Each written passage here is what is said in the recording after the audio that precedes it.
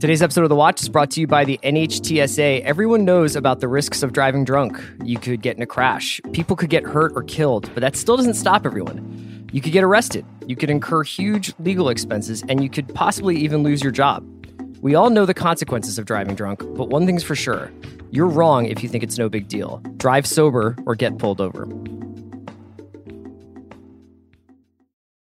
I need support staff to clear the room.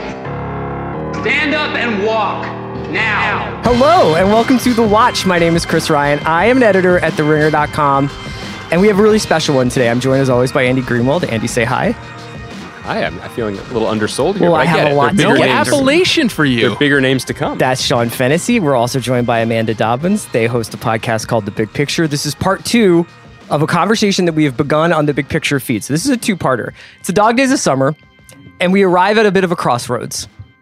A crossroads between mediums, where TV and movies seem to be changing lanes. Yeah, and you're Robert Johnson. And not signaling. That's right.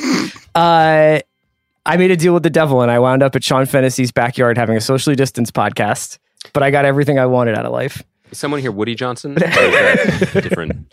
Not here, please. Yeah. No Jets talk. No Sorry. bands. What we're doing here is serious because we're talking about this crucial moment, this inflection point that's happening in the world of movies and television where they seem to be resembling one another in these weird ways. We started this conversation on The Big Picture. We talked a lot about some of the movies that are in theaters that you can see this weekend, to some of the movies that you might want to see that are nowhere near you, that are in theaters in other parts of the world that only Tom Cruise can go see them, and Adam Naiman.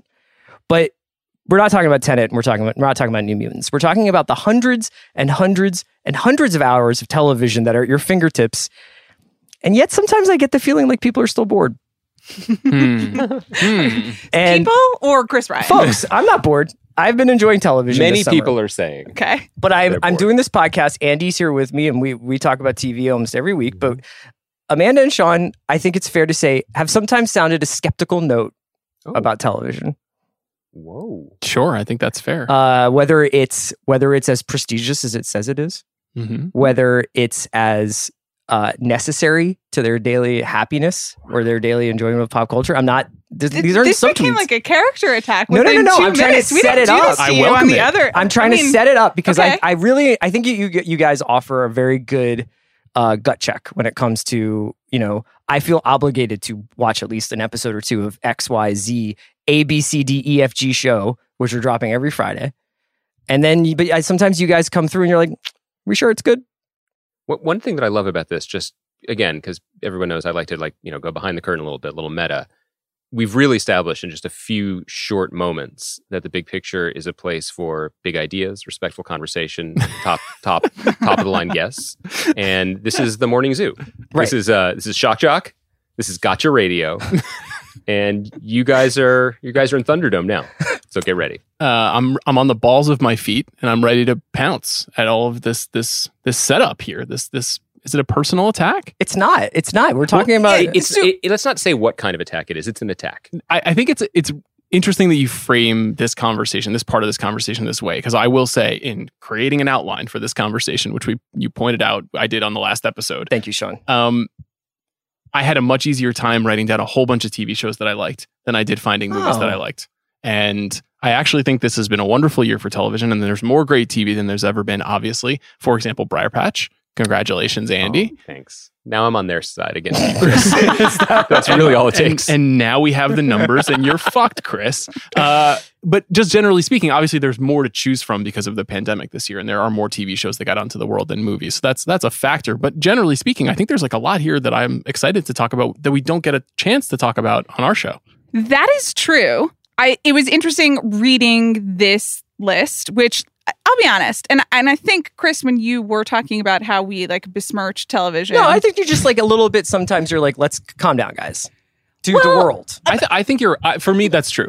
For me, that is true. I think Also, that is true. I love this because what do I do then? The thing with me, honestly, is that I don't watch that much TV. Right. And I often feel like a weirdo because I feel like everyone around me all the time is just, watching 10 episodes of stuff. And did you see this one? And did you see that one? And I do think the last 5 years, and maybe this is tapering off a bit, but you go out to a bar, you go out to a restaurant. I mean, it's tapering off because we'll never do that again, I guess. But the conversations you have with people. What are you watching? Yeah. Like, and what else are you watching? And did you catch up with this? And I did my best to catch up with things. But number one, I am quite particular. Number two, huge time commitment. And sometimes it's just like, oh, I actually am bad at doing 10 hours of something, which I think is a personal preference. Yeah. So it's not skepticism of TV. And I think there have been things on TV this year that I'm just really enthusiastic about.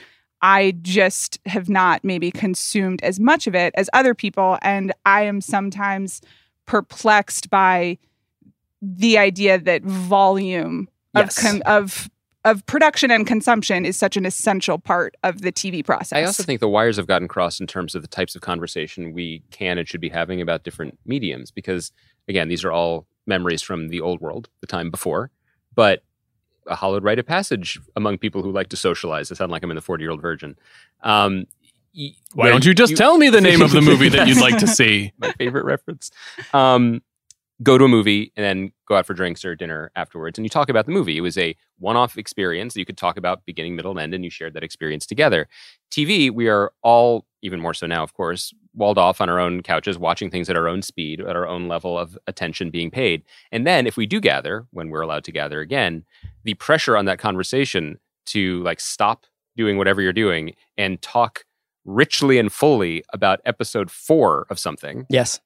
It's not going to measure up. It does start to feel like a competition or a race. Maybe you could talk about a complete season of something if everyone there has watched it, but the conversation, the ongoing conversation for a week-to-week show or a show that people are watching at different speeds does, I think, work better online when you can tap in and tap out at your appropriate level. I think movies have two different versions of this that are interesting, and I obviously become acutely aware of them as we've been doing the big picture. One is the event movie. It is Avengers Endgame, and we gather on Thursday night after seeing the first screening, and we do the podcast, and I can tell right away that people are like, "Where's the podcast? Yeah. Where's the podcast about this movie? I want to hear what you think about this movie because So this is the when most guys important come thing in up my to you life." on the street and they're like, "So you've now destroyed 2 elections for the movie draft. You've ruined democracy, and also where's the Avengers pod?" That's like the 2 biggest questions. No one says anything to me about the movie draft except "great job." That's what I've learned over time doing these drafts. But no, seriously, so there's Avengers Endgame, and then the other version of it is Parasite, which is people watching that movie the way that many people watch TV, which is when they can. Yes. Parasite doesn't open in 3,000 theaters. It opens over a rolling period of time from the very first showing at Cannes all the way through when it hits Hulu in March after it wins Best Picture. And that conversation, which really powered us through 3 months of the show, was in many ways more interesting to me. But it does feel a lot more like episode 4 of Stranger Things season 3, where you're just kind of having the same conversation over and over again. And I think that's one of the challenges with TV, and even having dinner with your friends and talking about a TV show where you're like, "What episode are you up to? Oh, you're not up to that part yet. Oh, wait. Oh, Yeah. you'll have to wait. Oh, because, yes. Yeah, and yeah. that's which annoying messes for with everybody. everything." I mean, to me, the thing is like the TV shows that I liked the best this year so far are the ones that basically just would have been movies 20 years ago. And they've been expanded and stretched out. See, I didn't think you were going to say that.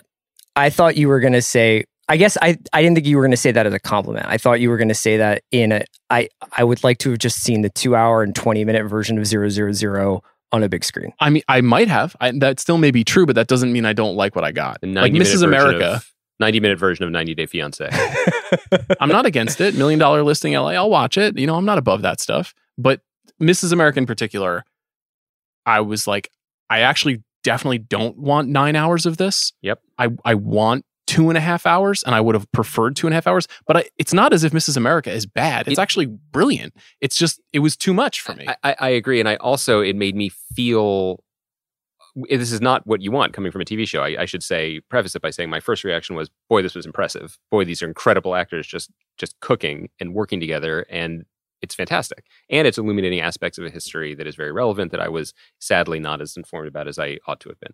All that being said, I kind of wanted 3 movies. I kind of wanted the Shirley Chisholm movie, or the Gloria Steinem movie, or the Phyllis Schlafly movie. The show where it's like, now we're going to give you 60 minutes of one of them, and then 60 minutes of another one. And it's all these puzzle pieces are going to present you a picture, and that picture is going to be kind of choose your own adventure of how you take it. Yeah, and there's going to be an inevitable kind of like start-stoppiness to it. It didn't feel, this is a great one to talk about, I guess, because cumulatively, it did not feel like a season of television. it was a lot of interesting ideas and performances that I slowly accrued because partly maybe because it didn't feel like television. I did not binge that show. It was more anthology than it was Yeah. narrative series where you're kind of waiting for the next beats in the story. Now, obviously, it is telling the story chronologically of a movement, but there are plenty of episodes where the episode ends and I just took 2 months off. I was just like, I don't have to return to this for a long time. It also fell prey, I think, to one of the problems with that type of movie, which is the biopic syndrome, where it's like, we better tell you everything about this person.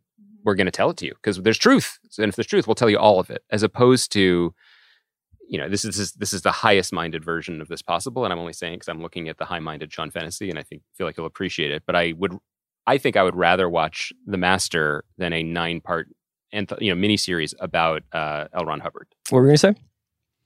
I was going to say, and sorry to betray the sisterhood, but I never finished Mrs. America for that same anthology reason of kind of, and Andy, to your point, I knew some of it, but it was also learning a lot. And I think on its face, like you want to make a show about Phyllis Schlafly and Gloria Steinem and Shirley Chisholm and the ERA, like a movie, a TV show, yes, sign me up. I would be interested in that. But there was something it didn't feel propulsive. Like it didn't feel like it was moving from episode to episode in a way that I had to keep watching.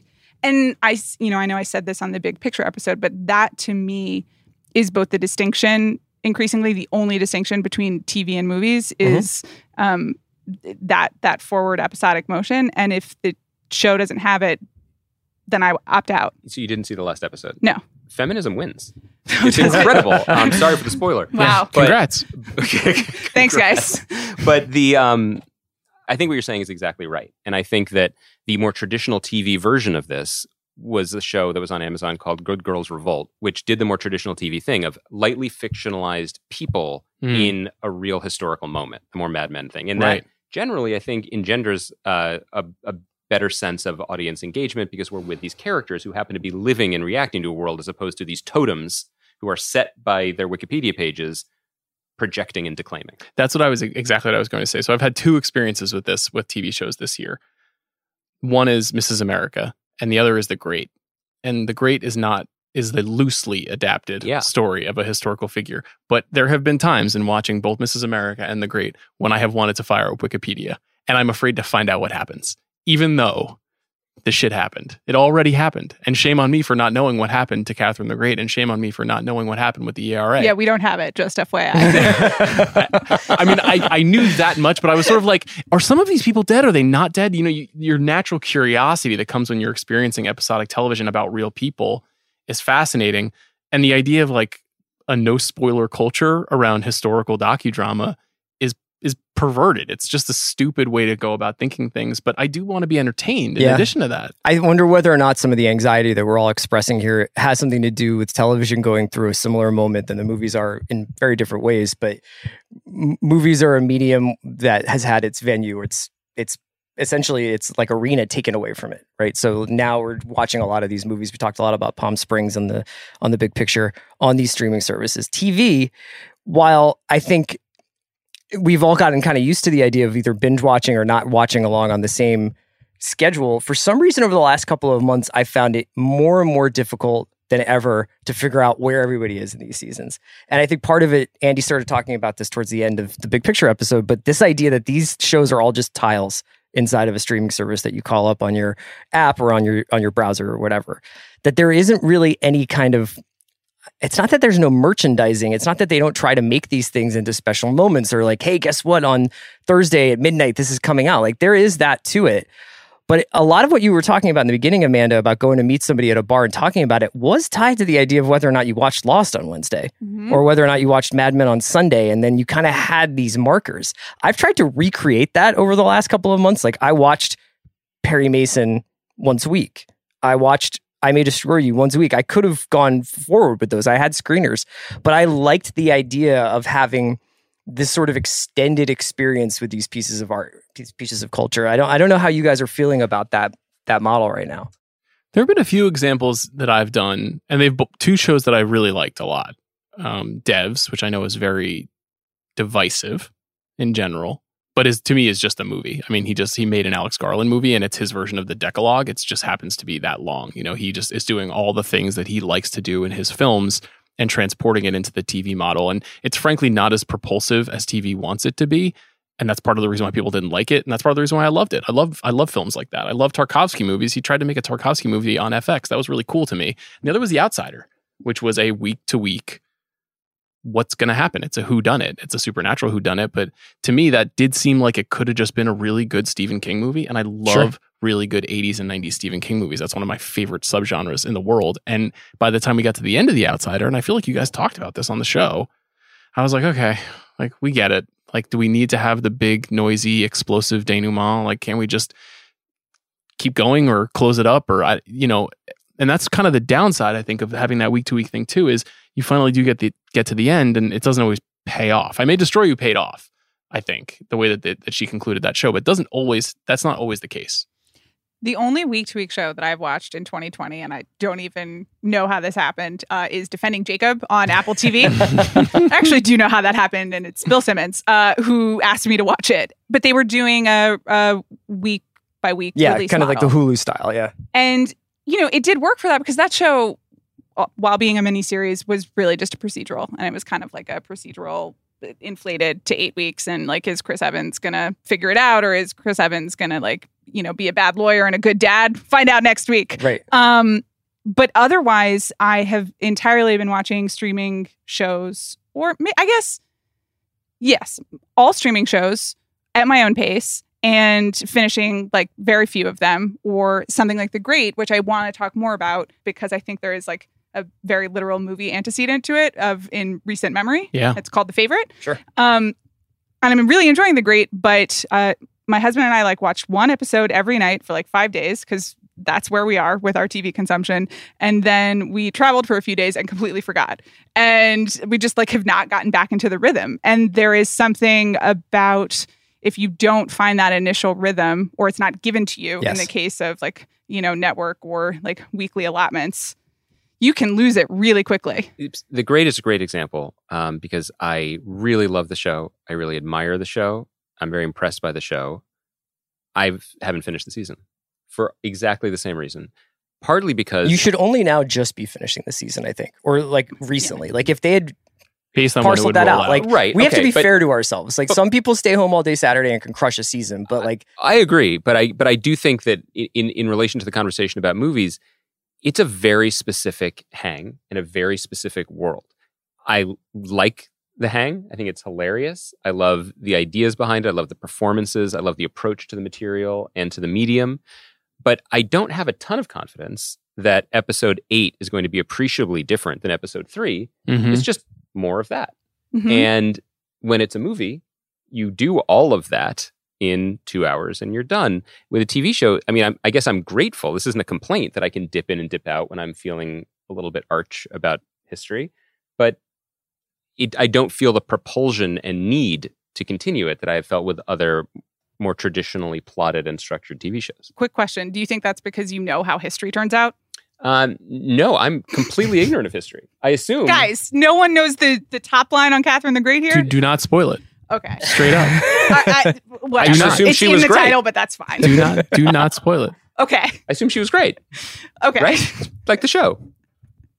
I mean, I know what happens, okay, but I don't want to know what happens, okay. if that makes sense. That was sort of what I was trying to put my finger on before.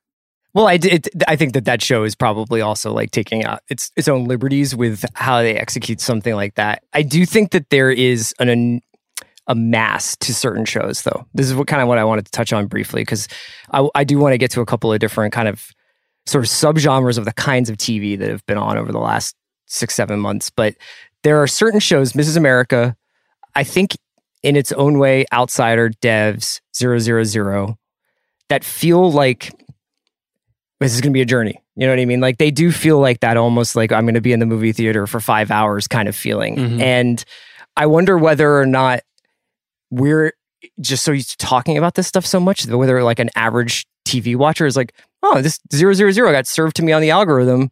I enjoy Jack Ryan and Narcos. I will enjoy this movie or this show. I call it a movie because it's shot like one.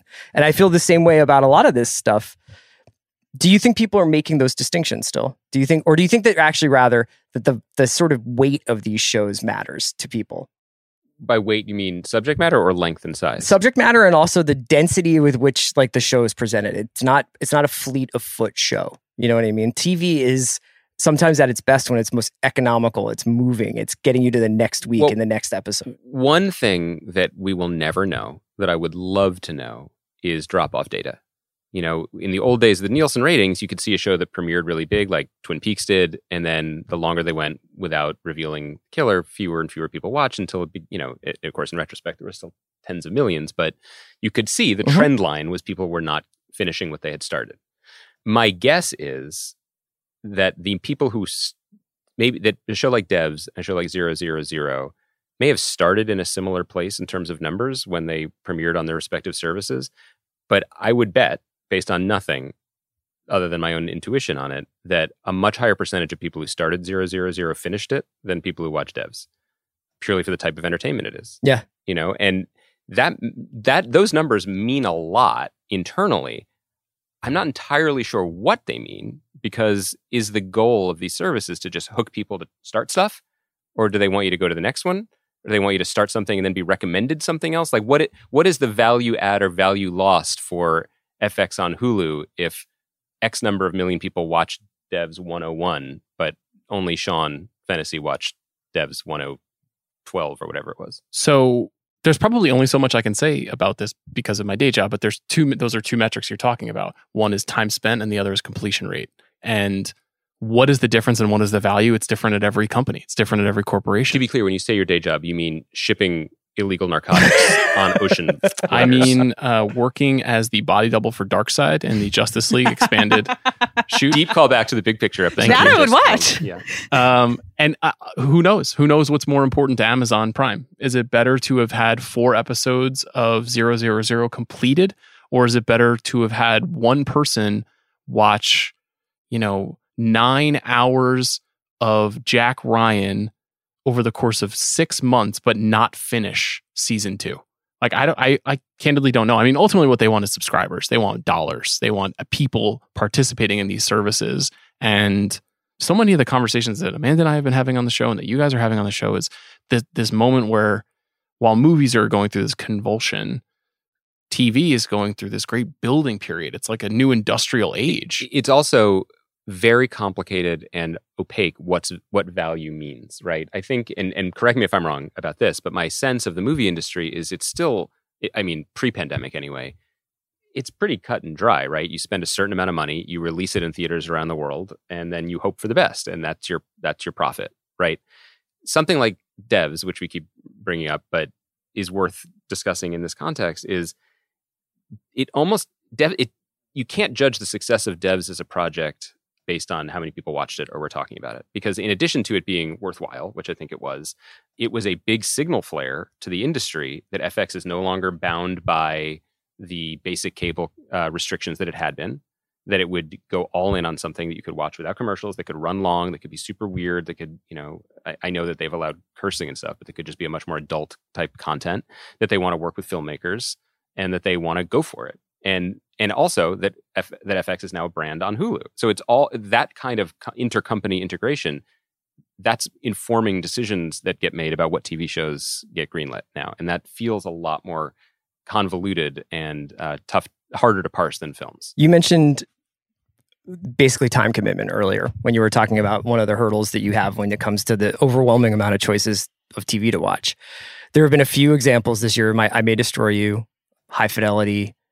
I'm sure I'm just blanking on a couple of the other ones that are just a lot more digestible because of their episodic runtime. Yeah. Do you find yourself more willing to give something a chance, Amanda, if it's 30 minutes? Yes. In the sense of I open up or I click play and you see that 30 minutes. And that really does transform your entire viewing experience and your attitude towards it and like how much you're going to lock in and what you're expecting in terms of pacing and what you're expecting in terms of that propulsiveness, vaulting you towards the next episode. Even for something like Normal People. Yeah. So yes, I think that is true, that the bite-sizedness of it almost just seems to me like just a recognition of, okay, this will be episodic. Like this will be broken up and we understand how you're watching it and we understand what this is and go on the journey with us. I find that I kind of get lost in episode 4, like the hour-long episode 4. Especially when they're like, yes, like it's 64 minutes. Yeah, like an 8-episode, very dark in the literal sense, like TV show that really honestly could have been a movie, but like no one had, any idea how to edit. And that's when the slog, which you guys talk about all of the time, of just like these 3 episodes were just because people had extra budgets or actually had to fill time on streaming. And that's where you get these shows that I think have come and gone, which is sort of, I think part of this is because there's so much that it's inevitable that there are going to be titles that you're like, oh, okay, it's coming. And it's like, oh, did you know that aired? Did you know that that's been out for 6 weeks? Did you know that they've decided to not bring that back, or they're going to have a season 2 and we didn't even get to see season 1 really? There are shows like Tales from the Loop, Quiz, Dispatches from Elsewhere, Plot Against America, our beloved High Fidelity, which has not been renewed for a variety of reasons, Star Trek Picard, which Andy, I know you were very excited about, you tried, and Search Party, which I feel like in some ways me and my wife might be the only people who avidly watched season 3 of that show, that have come and gone. And I wonder whether or not part of it, and with these hour-long ones, like, for instance, like Dispatches from Elsewhere, whether people are like, I just don't know if I want to make the commitment. I think it's partly that. But I did want to jump in to say that this is something I've said on this podcast before, but I think in many ways, the most critical decision being made in Hollywood in any development level is, what is the box we're going to put this project into? And if it goes in the right box, 8-episode event series, 2-hour movie, 12-part half-hour series, you can win. I mean, that you can determine the project's success or failure at that stage. And Star Trek Picard, on the strength of the brand, the IP, and Patrick Stewart alone, probably deserves another season, which it's gotten and will make at some point once production resumes. But to me, that is an example of not really understanding the box. It's separate and apart from what I've said before about like how most big IP is just about itself now, just eating its own tail. But the feeling of Star Trek Picard was so bizarre because Star Trek began as a TV show. Jean-Luc Picard began as a week-to-week television character, graduated to the movies where he fought the Borg and other things, and then was sort of shoehorned back into this show that felt like a 6 to 8 hour movie starring a character that we knew from movies. It did not attempt to be the TV show again. It wasn't an adventure of the week. It wasn't a deep character study on an older man. It was, let's put him in an adventure, but make it longer. And it felt really odd for that reason. It didn't fit its box. I wonder, I feel like so much of the conversation that we're having is ultimately about marketing, not even necessarily about the shows themselves or the movies themselves. But I wonder if this is just a question of our bubbles that we've created. Yeah, and that we create on these shows when we're talking about them. And because like I think about The Plot Against America on paper, that's the show for me. That is a novel that I love. That is David Simon, who I think is just an absolute knockout genius and a great cast. Well timed. When it was put out, I had nothing but time to watch something like that, and I didn't watch it. I don't know why I didn't watch it. I think I was just kind of like, I'll find a moment. This seems important. And then 3 months later, when it was no longer airing, it wasn't important, quote unquote, to the conversation, to the dialogue, to what people like us tend to drive when we're like, this matters, look at it now. And then it goes away and it goes away. And then those shows more closely resemble these movies and that movie experience that you've been talking about, Andy, where it's like you sign up, the movie's in theaters for 6 weeks and then it goes away. And if it failed or succeeded, who even cares? We don't think about it anymore unless it gets to be on the rewatchables 10 years later. And that does feel like a way in which TV has become more like movies. Yes. The Plot Against America is a really interesting example. I too did not finish it. I started it.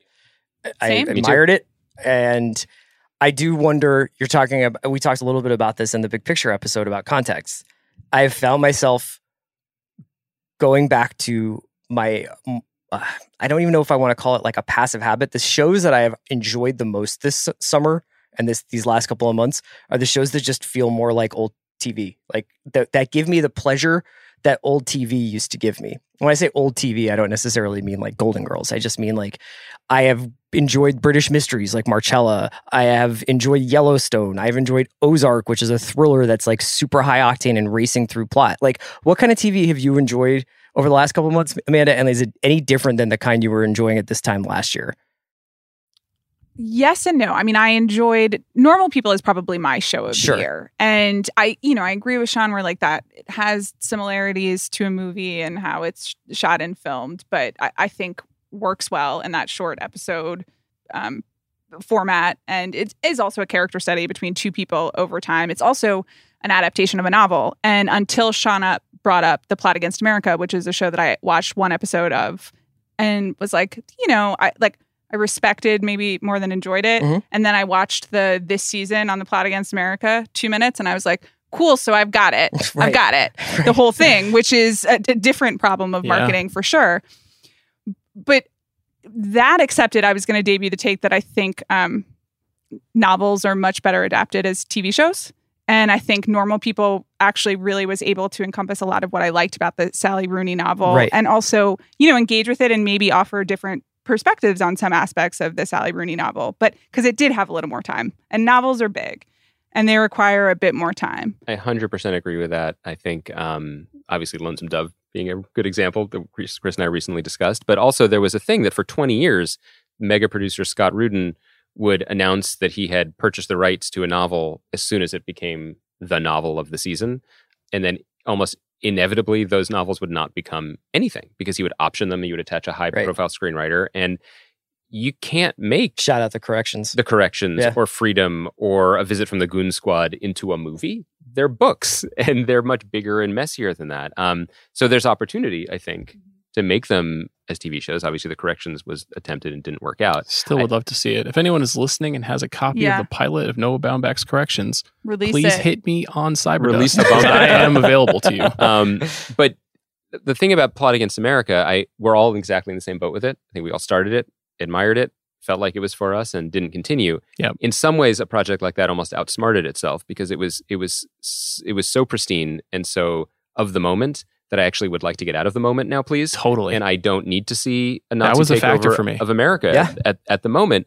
And one of the things that is different, I think I said this on the big picture, but this idea, this compact that I still think matters, that if you're sitting on your couch in your home, you deserve some element of entertainment. You expect it from your TV show, and you go in expecting that. Movies, I think at this point certainly are pretty clearly delineated that one can in the same year enjoy Marriage Story in the theater and Avengers Endgame in the theater. You know that they are both movies, but you also have, I believe, you can set your expectations in certain directions and they can both be quote unquote good.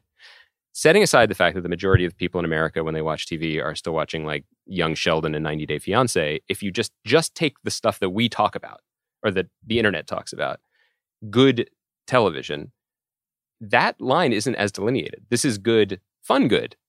This is good.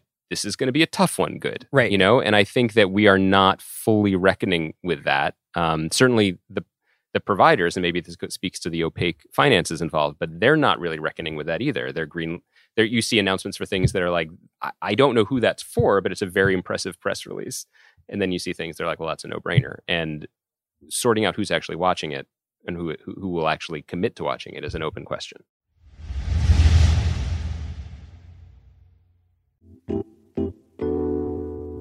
Today's episode of The Watch is brought to you by Blue Moon. Don't you think once in a blue moon moments should happen more than once in a blue moon? Blue Moon is on a mission to celebrate and inspire more of these moments. And with the new Blue Moon Light Sky, you can enjoy the same crisp citrus flavor you expect from Blue Moon with a fraction of the calories and less than 4 grams of carbs. It's light, refreshing, and it's perfect for a summertime sip. Here's the deal. Not really going out anymore for the foreseeable future. So I've been cooking a lot in my backyard. I've been cooking on the grill. Avid Watch listeners know that this is a challenge for me, but I've enjoyed the process. And there's nothing that goes with grilling like a Blue Moon Light Sky. You're just standing back there, sun's going down, you got the grill warming up, you're ruining a piece of chicken. But it doesn't matter because you're crushing a Light Sky. It's only 95 calories. It's brewed with a tangerine peel for an authentic citrus aroma and taste that really just perks you up. It's crisp, refreshing, finishes with notes of tropical fruit, and it just has like a touch of sweetness. So it's like almost, I don't know, it's like pre-dinner dessert. It's just like a pick-me-up at the end of your long day. I love it. Great for summertime occasions and perfectly pairs with seasonal favorites like tree tacos, chicken skewers, and summer salads. The next time you are out with friends, if you're so lucky, or enjoying a night in, as more is likely, Reach for a Blue Moon. It's a beer you can enjoy every day. You can have Blue Moon delivered by going to get.bluemoonbeer.com and finding delivery options near you. Blue Moon, reach for the moon, celebrate responsibly. Blue Moon Brewing, Golden, Colorado, Ale. So what are you watching for pleasure, Sean? Well, I was thinking back on the early days of the pandemic when we were oh so young and when there was no sports. Yeah. And there were no political conventions.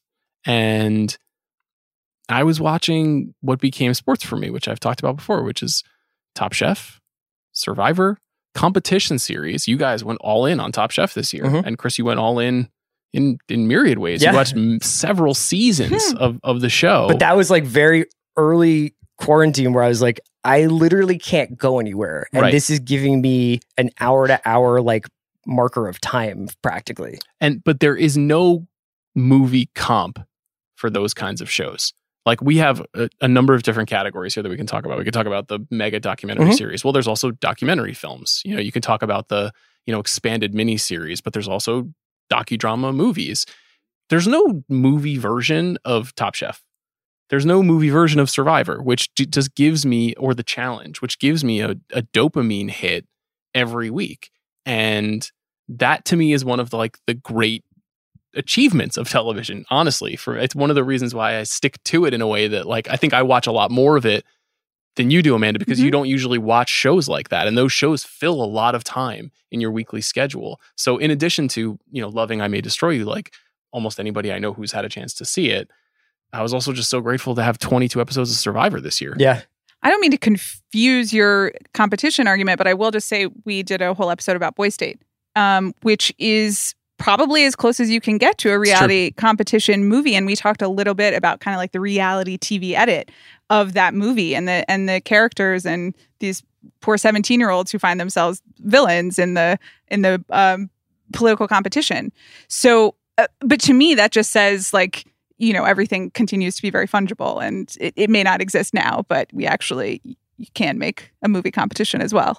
I'm just as likely to get into the true crime documentary series that is done well as anybody else. And I think that The Jinx and Making a Murderer and Wild Wild Country also kind of fucked up the future of movies. I think they kind of, not just documentary, but just movies. I think that they created a level of addiction and entertainment and what happens next that kind of just changed the idea of consumption. I in general. cannot think of anything that I need less than a fictional or a narrative adaptation of Tiger King. Exactly. Yeah. And exactly. We're going to have at least two or three. Right. Yeah. But that's I going know. to, I guarantee you, they will not feel real. They will fall flat. They won't work. And I'm watching The Vow right now on HBO about the NXIVM sex cult. And whether you think it's well made or not, I'm watching the whole thing. I definitely will finish that in a way that if I don't finish The Great, that will be a tragedy. But I'm going to finish the freaking 9-hour series about NXIVM, which I couldn't even get myself to read a 3,500 word feature about NXIVM, and now I'm watching a 9-hour documentary series. What's RIP magazines? What's worth saying again, and it seems to be kind of the undercurrent of this whole conversation, is that I think it's, despite the tumult in the industry, it is easier to get your arm around movies and what they are, because you go to the movie theater for one reason, and that's to see a movie. You stay at home for a lot of reasons. And this year you stay at home for all the reasons. And the same box is giving you 100 different types of thing. And we're even in this just casually jumping from one genre to another, from one type of entertainment to another.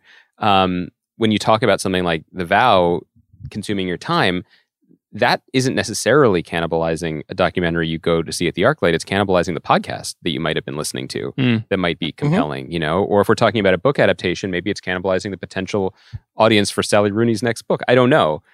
I'm just saying it's such a vast. It's more than a medium. It's just a box that opens up into a lot of different places. So it's hard to consolidate the conversation. It's funny though. I mean, I'm obviously very influenced by Bill Simmons on this issue because he's worked on a lot of documentaries over the years. And so Defending Jacob remains your show of the year. Well, just specifically the idea of the extended documentary is a complicated one because generally speaking, we just talked about this in the 40 Year Old Virgin. Like, I just kind of want more. I'd rather just have more than less. Even if a doc is 5 hours and it's too long, I want more. You want the Snyder cut. Yeah, in a way, yeah. And I think Bill has a much more Catholic point of view around that, where he's like, this should be 100 minutes and it should tell the story. He's a clearly. big believer, like, this is why these things work in the first place. Yes. And he might be right, but there was never a moment during The Last Dance where I was like, can we cut this back a little bit? Can we remove 20 minutes from this? Like, how many more times am I going to get a Michael Jordan documentary? Just give me all of it. But also, isn't the argument for the argument that The Last Dance is the show of the year is a strong and compelling one. And one of the things that's interesting about that to me was the number of people, again, this is anecdotal, but it seems to me the number of people who weren't alive or weren't paying attention to sports then, who might not even be NBA fans, who were drawn in by the week-to-week narrative thrust of this show, which really just speaks to how much people love that kind of storytelling, right? And if it's done expertly, then you will watch it because it hits those familiar beats. And that's the kind of thing that's when TV works. You know, it doesn't matter what it is. If it's hitting those beats and keeping you glued to the couch and leaving you wanting more, that's because TV, unlike movies, tends to deliver more pretty quickly. I just want to say I forgot that I actually did watch The Last Dance is another thing that I watch on a week-to-week basis. Yeah. But I, for whatever reason, was not qualifying it as a TV show in my head, even though it was like on TV. But somehow to me, it was like a 6-part or 8-part or 10-part documentary. It was a 10-part. And to that point, in the same way that I don't want you to spoil the great, I didn't spoil The Last Dance for you because you didn't know what was going to happen. And that you is true. wanted Did you know about this? Michael the Great. Yeah, Michael. You didn't know that he... I mean, I can't believe we're all giving Sean a pass on like not knowing what happens to Russia. But anyway. He knows now. Russia hasn't been in the news much in the last few years. So and I don't know if you knew about this, but I watched the first episode or the first part of The Last Dance, which I like, they were calling them parts. Yeah. Right. Yeah. And I like that actually did work on me marketing wise in terms of how I thought about it. And I was like, oh, this is part one of like a larger whole project, and I think I'm probably the only person on earth who cares about that. That's like my editor brain, but that meant a lot to me. Anyway, watched part one. It flashes and it's like the 97, 98 season. Is that the right season? Sure. Whichever season. Yeah. And I realized that I like actually don't know whether the Bulls win that season. Oh, and I was like, cool, I'm not going to look it up. And then I just told everybody in my Not life, to tell by you. which I mean Chris, Sean, and Bobby. I was like, yo, don't tell me what happens. And then I made it like 3 weeks and then I spoiled it for myself accidentally by watching Desktop. No. Yeah. Oh, no. Yeah, That's how I you did. got ruined. Yeah, somehow I had managed to avoid all Twitter, but like it didn't occur to me that Desktop would also refer to them as the 6-time champions. And I was like, damn it. I just got a second wave of energy thinking about Last Dance and thinking about like It was great. but it also the 2 episodes per night airing. Yep. The way in which it seemed to create an industry around itself, and that it reached a kind of maximum velocity where it was like 97% approval rating, and then the last 3% were like, I guess I got to go along for the ride. I don't know whether you would have necessarily have dialed that up if it was like straight to Netflix in the middle of normal times. And it was just like, by the way, there's a 10-hour Michael Jordan documentary on. But that was something that I feel like I just miss so much, is that capturing of a moment. Right. And we love monoculture moments. We love event moments. It's one of the reasons that, as you were saying, Chris, like not having summer movies this year, regardless of their quality, diminishes at least the fun of being a cultural commentator, because it's nice to talk about things and experience things that other people are experiencing, and those moments are increasingly fleeting. And it'll be interesting to see. This is casting forward a little bit, but there are the post Game of Thrones generation of we're going to try to make Game of Thrones again shows are coming, assuming production can resume next year, right? Lord of the Rings show, Game of Thrones spinoff. I'm sure there are more that I'm blanking on it. Whatever the next Star Wars shows are going to be once they announce those. It'll be interesting to see if those, even in their marketing, in their scope, let alone in their appeal, if they attempt to mimic that kind of reach. Yeah. Or are they really like the MCU shows on Disney Plus, which is just, it's hard to call something that they're spending that many hundreds of millions of dollars on casual, but they feel just like kind of nice brand extensions. The Falcon and Winter Soldier seems like a smart play. I feel like it's going to be fine. And I feel like that's what it's being pitched as, I mean, as I think opposed to I'm going to take over the world. Will we get Falcon and Winter Soldier before we get a Marvel movie? I don't think so. No, because the Marvel movies are in the can. And once I think Black Widow will come out on November 3rd or November 4th or 6th or whatever. Something else happening that day. No, I know exactly what I'm doing November 3rd. Oh, boy. Seeing Black Widow. Okay. like 3 times, Yeah. like all day. That's tight. Thanks for sharing. I wanted to ask you guys what you think makes for a successful television show execution in 2020. Execution like or a successful when we television murder show? it on our podcast because it's so bad. Like we execute it. No, Okay. not like that. When it's something, the number one example for me for this is that feels like it would be successful in 1990. It would be successful in 2000, 2010, and 2020 is Better Call Saul. That's the one show that I've stuck with for 5 seasons that I think in many ways has improved. Yeah. That I feel like connected to the characters, obsessed with the story. Now, granted, it is still IP in its own way. And it It's was on a prequel. cycle of sorts. Yes. Yeah. But still, like, that's the show that this year I was like, God damn, these people are good. They're really, really good at what they do. Was that your criteria for shows in 1990 though? I feel like the idea It's that like not so far this afield high from quality, Twin the Peaks, direction is but Twin Peaks was such an outlier. Like I think Yeah, but I think the most important, like quote unquote important, the St. Elsewhere's, the NYPD Blues, Okay. it was the same kind of metric. It was like, is season 5 of NYPD Blue as good as the first time you saw Caruso show his ass off? And it was in many ways. Smith was crushing. For me, the question of 2020 is Chris Evans a better lawyer or a better dad? And in terms of, answering that question, which really is unknowable because Yeah. he's Chris Evans and he's good at everything. I love Better Call Saul. We'd love to talk about it. It's so much fun to be able to have a show like that in our lives. It still feels a little bit like icing on a cake to me because the cake was, they made the cake, everyone loved the cake, and now they get to make a little more and people are sweet on it. I think I'm in the I like Saul better than Breaking Bad zone. That now. is very on brand. I believe that. I think I do. I mean, I quit Breaking Bad 3 times while I was watching it. So it was the great of the late 2000s. In some Here's ways, the plot yeah. against America. Yeah. Um, It paid off, and Breaking Bad is brilliant. I'm not trying to cast aspersions. The thing that as Chris knows, if I watch it, I burn on the podcast. I was going to save talking about this for next week, and we mostly will. But You're going to put in a minute 42 of this one, your metric. what's that? You're gonna No, I'm not doing that. Oh, okay. No. I told Chris I had a take, and I said I'm saving it for next week. No, it's that the show that I watched recently that felt like a really best case scenario show for this year and next year, and also for how I experienced it, is the Amazon show The Boys. I don't know if anybody else has watched this. I watched season 1, not season 2. But Not yet. we're going to talk about it more next week in advance of season 2. It's based on a comic book. It's about it's a satire of superheroes and capitalism and fascism and religion and et cetera, et cetera. Developed as a film, then moved to Cinemax, and then ended up on Amazon with Seth Rogen's company producing it, but a guy named Eric Kripke showrunning it. I think the show is really, really impressive for very basic TV reasons. It is so over the top in its violence and cynicism that I almost quit 20 minutes into it, as Chris can attest from his text messages, because I like to give him a minute-by-minute breakdown of my enjoyment of culture. He loves it. His wife loves it. It's like a great thing. What's Andy want? He's on minute 16 of the first episode of Boys. I put timestamps in my text. But ultimately, what won me over and what led me to watch it a year after it debuted, but watch it the whole season, which was a tight 8 episodes in like 4 days, was the sheer professionalism of the product. Because the guy who made this show has made like 17 seasons of TV. He made 15 seasons of Supernatural, and then he made a show Timeless for NBC. And so it's doing transgressive things, sometimes proudly, right? And it's playing with ideas that are in the culture, like Plot Against America, basically the same thing. Garth Ennis, Philip Roth, 2 sides of the same coin. It's big budget. There's, it's franchisee, but it just hums like a machine because the guy knows how to move scenes and move characters around and keep you wanting to know what happens next. And characters do the things that TV characters do, where they go into a room and they have a conversation. They don't ask the most important question because you're going to answer that question when you cut to the scene that answers it. And you just feel like you're in a car that has been well built and is driving smoothly. And, it's only an 8-hour drive.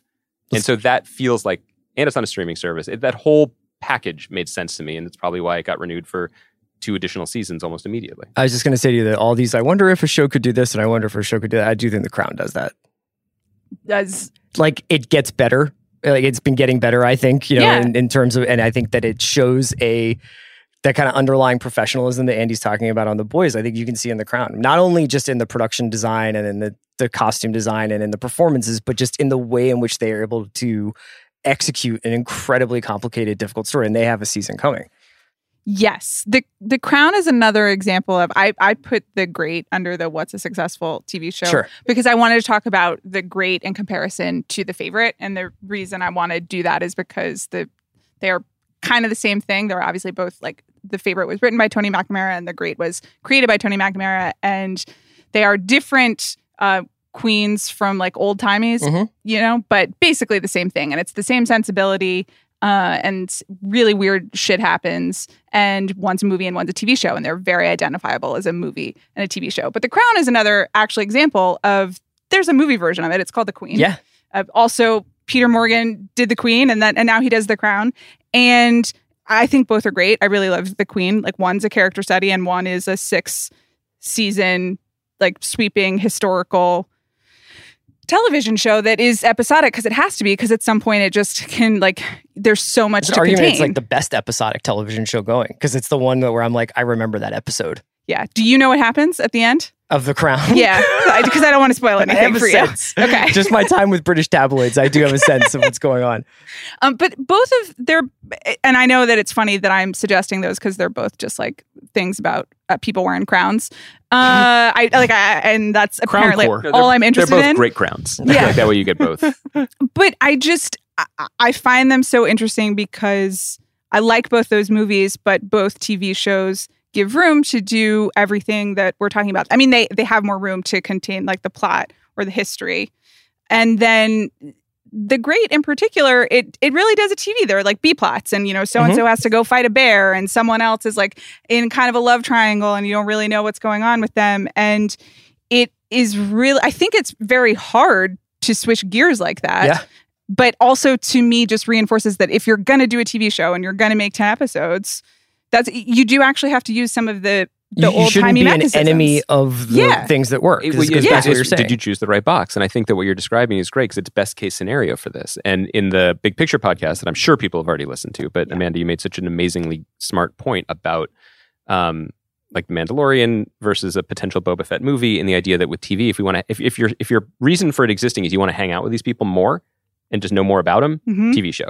If you've got one killer story, Yeah. movie. And those are great examples to bring up because we have, with similar people involved, the writer, we have a movie version and a TV version of both, and both are used appropriately, right? There's the one killer story, you see it in the movie, and then if you want more vibe, tone, world, context, nuance, you got the TV show. There's one other example that I think is fascinating and maybe circles the square on a lot of this conversation, which is I think the best time I had watching a TV show this year was What We Do in the Shadows. And that started as a movie. Oh, Mhm. yeah. And after I watched that movie, I never thought to myself, gosh, I wonder what those scamps are up to going Yeah, forward. right. Right. It never occurred to me that there would be a sequel movie, for example, let alone a kind of spin-off TV series. They're now through, I think, either 20 or 24 episodes of that show, almost all of which I think are great. Yes. I think it's like so clearly defined what it is. And it's gotten better, and now it's Yeah. Emmy nominated. And it is clear, it took the leap this year, right? A lot more people became aware of it. It got a little bit more zeitgeisty.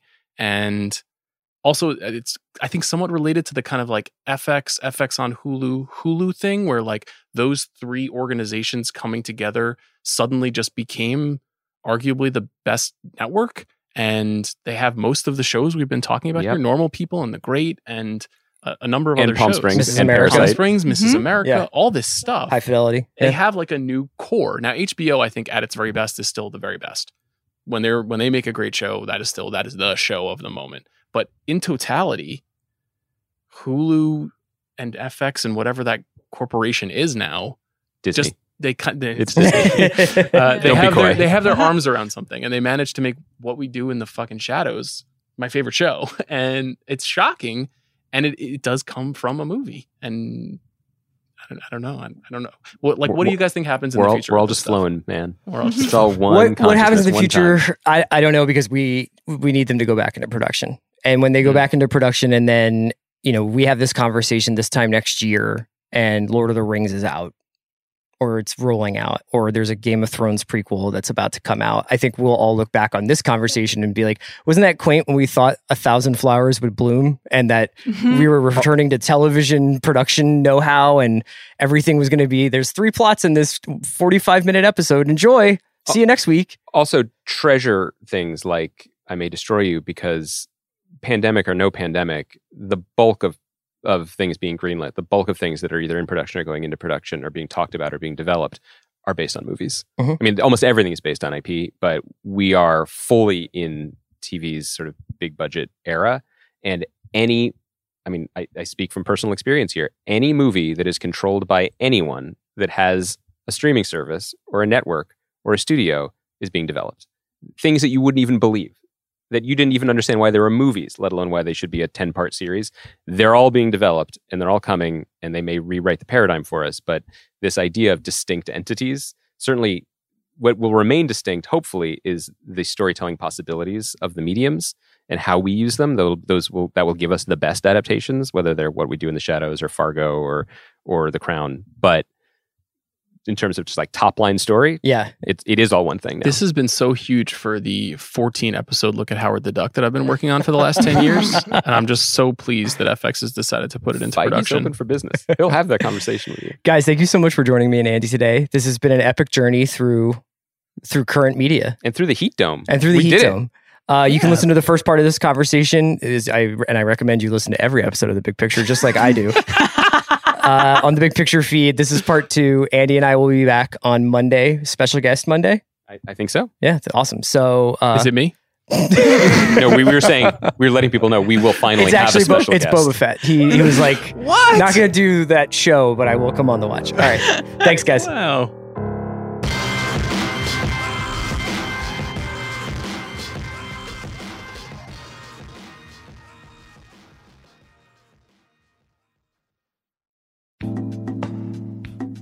Today's episode of The Watch was brought to you by the NHTSA. Everyone knows about the risks of driving drunk. You could get in a crash, people could get hurt, and that still doesn't stop everyone.